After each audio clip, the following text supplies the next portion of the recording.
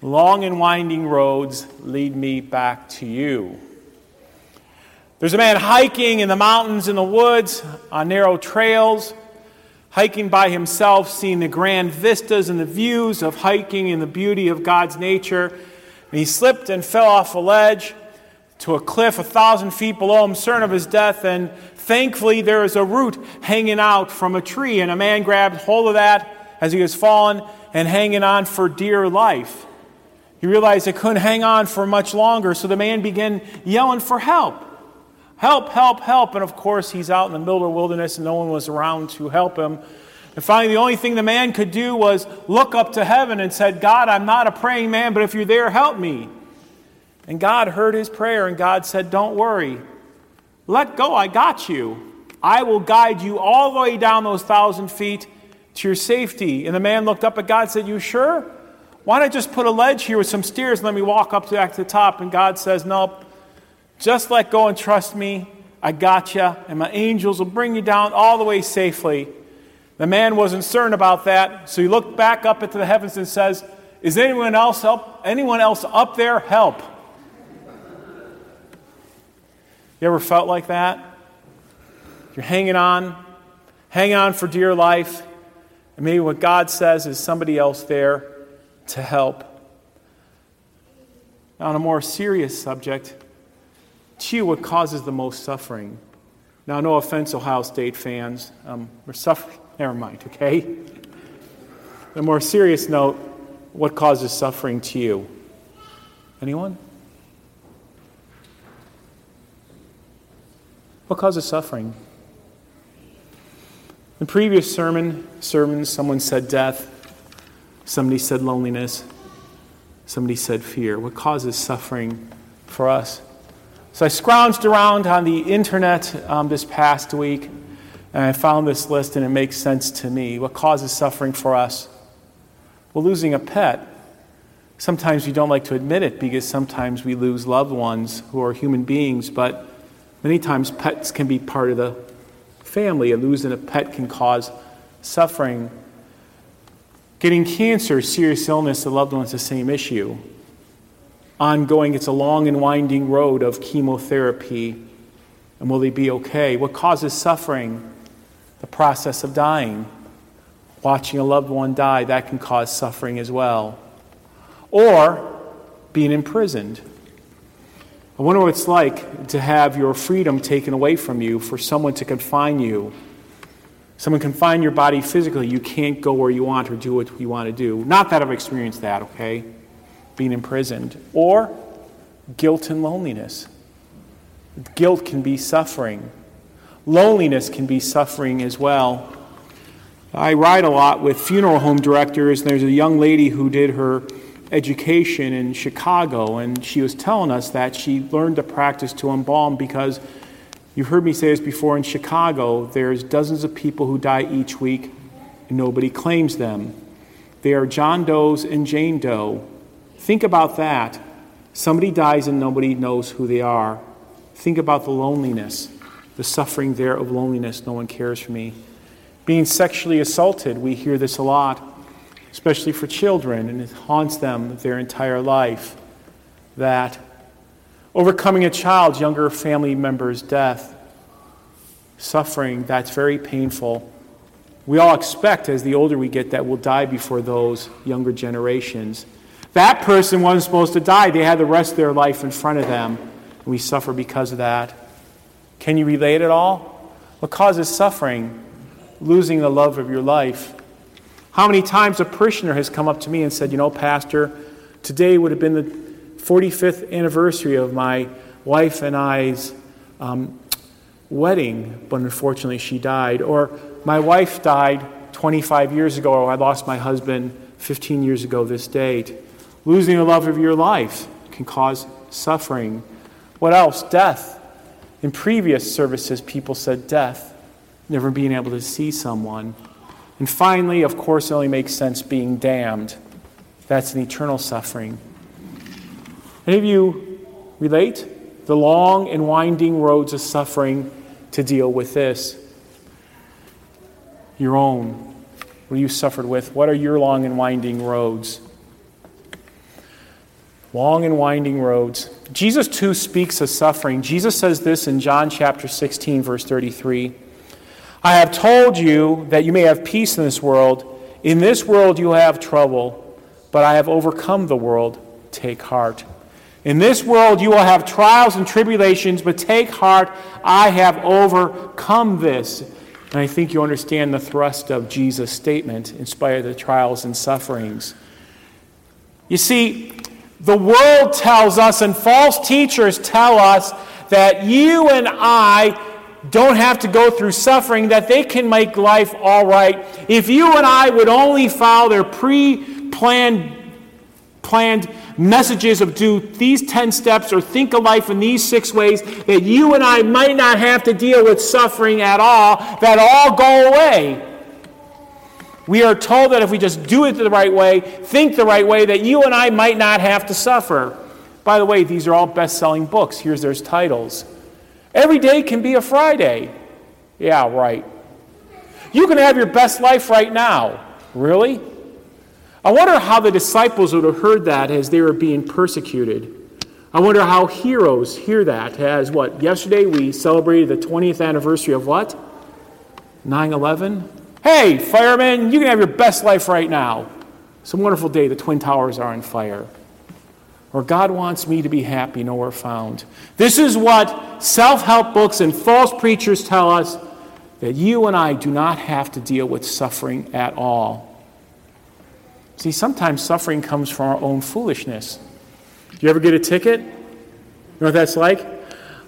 You know what they say? The officer says, can I see your registration, your license, and your proof of insurance? You ever had that happen? Not me. I'm just kidding. At least not within the last year. Never mind. Suffering comes from our own foolishness. Maybe we talk back to those in authority.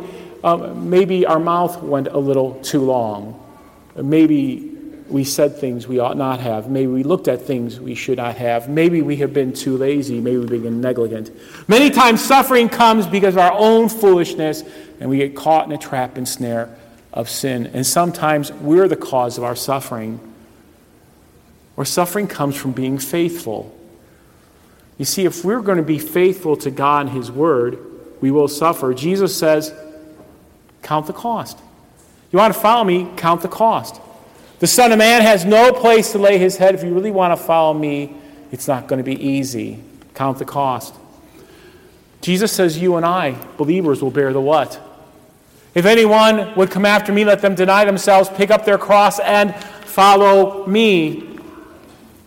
You ever been in an IKEA store? There's one in Indianapolis. IKEA stores are sort of cool. There's like 30 stations. You walk through the whole store. There's a pre-described path, and you walk out. I heard there was a store called the Cross Store. And you and I, we can take our crosses to the Cross Store, and when we get to the front door, we can drop it off at Station 1, and we walk through all the other stations and pick out our own cross. How does that sound? Trade in my cross, and I want to pick out a better cross. A story was told about a person who went through that looking for a better cross. And somewhere along the stations, maybe Station 21, they found a better cross, and they picked it up. They left the store, dropped off their original cross, and took out a new cross. But guess what? The cross they chose was the cross they originally what? Brought with them. You see, God designs crosses for us, not to punish us, that we might be drawn closer to Him. Jesus said, if anyone come after me, deny yourself and pick up your cross. No servant is greater than his master. If I, the master, will suffer, so will you. Not that God's punishing us. We will bear the cross. And also, blessed are the what? Blessed are the persecuted. You ever been picked on, harassed for doing what's right? You're being persecuted. Has anyone made fun of you, has shunned you for doing what is right? Then you are being persecuted. Jesus said, blessed are the persecuted, for theirs is the kingdom of heaven. See, for us believers, we will sometimes suffer. Not that we are to necessarily delight in that. There is a joy to suffer like Jesus. You see, sermons on suffering really don't pack the crowds. There's not going to be, wow, pastor, go talk about suffering some more. That's things we don't want to hear about. Or how about this? This would be a very faithful saying. How about if we put on the marquee out there, where Christians come suffer with us? Yeah, that'll certainly draw in the crowds, but it's nonetheless a faithful and true statement. Come suffer with us. Because at times we as believers will suffer. It is part of life. Take it a joy to suffer, to be like Jesus. Come suffer. Now here's a spoiler alert. You ever seen the movie 42? You haven't taken time to see it. It's a sports movie. It's about the Dodgers. No, not the Los Angeles Dodgers, but their original city where? Brooklyn. So called the movie 42. Blanche Rickey went to a Wesleyan college, and he was a baseball player in the early 1900s. And the best catcher was an African American who couldn't play due to his skin color. And that always ate at Blanche Rickey, and then he became the owner of the Dodgers, and he wanted to right that wrong. He said his conscience, gnawed his conscience.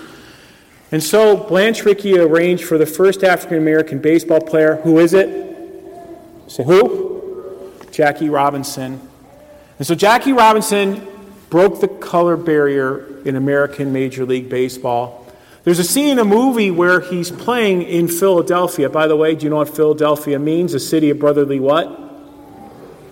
And there he is playing, and the manager from the opposing team and other fans use all sorts of vulgar and racist terms publicly with him, and other really crass statements to him.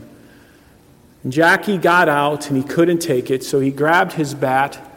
He went to the dugout, and he went to the hallway, back to the locker rooms, and back to the showers. And there, extremely frustrated, he wanted to take his bat out and to seek justice. And there, Blanche Rickey followed him.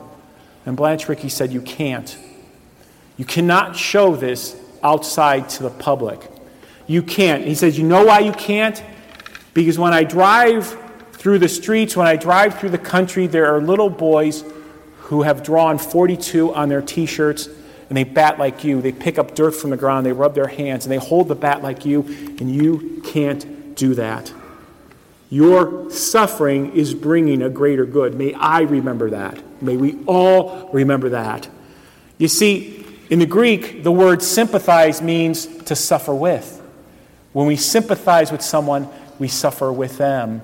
You see, there's a good that comes out about it.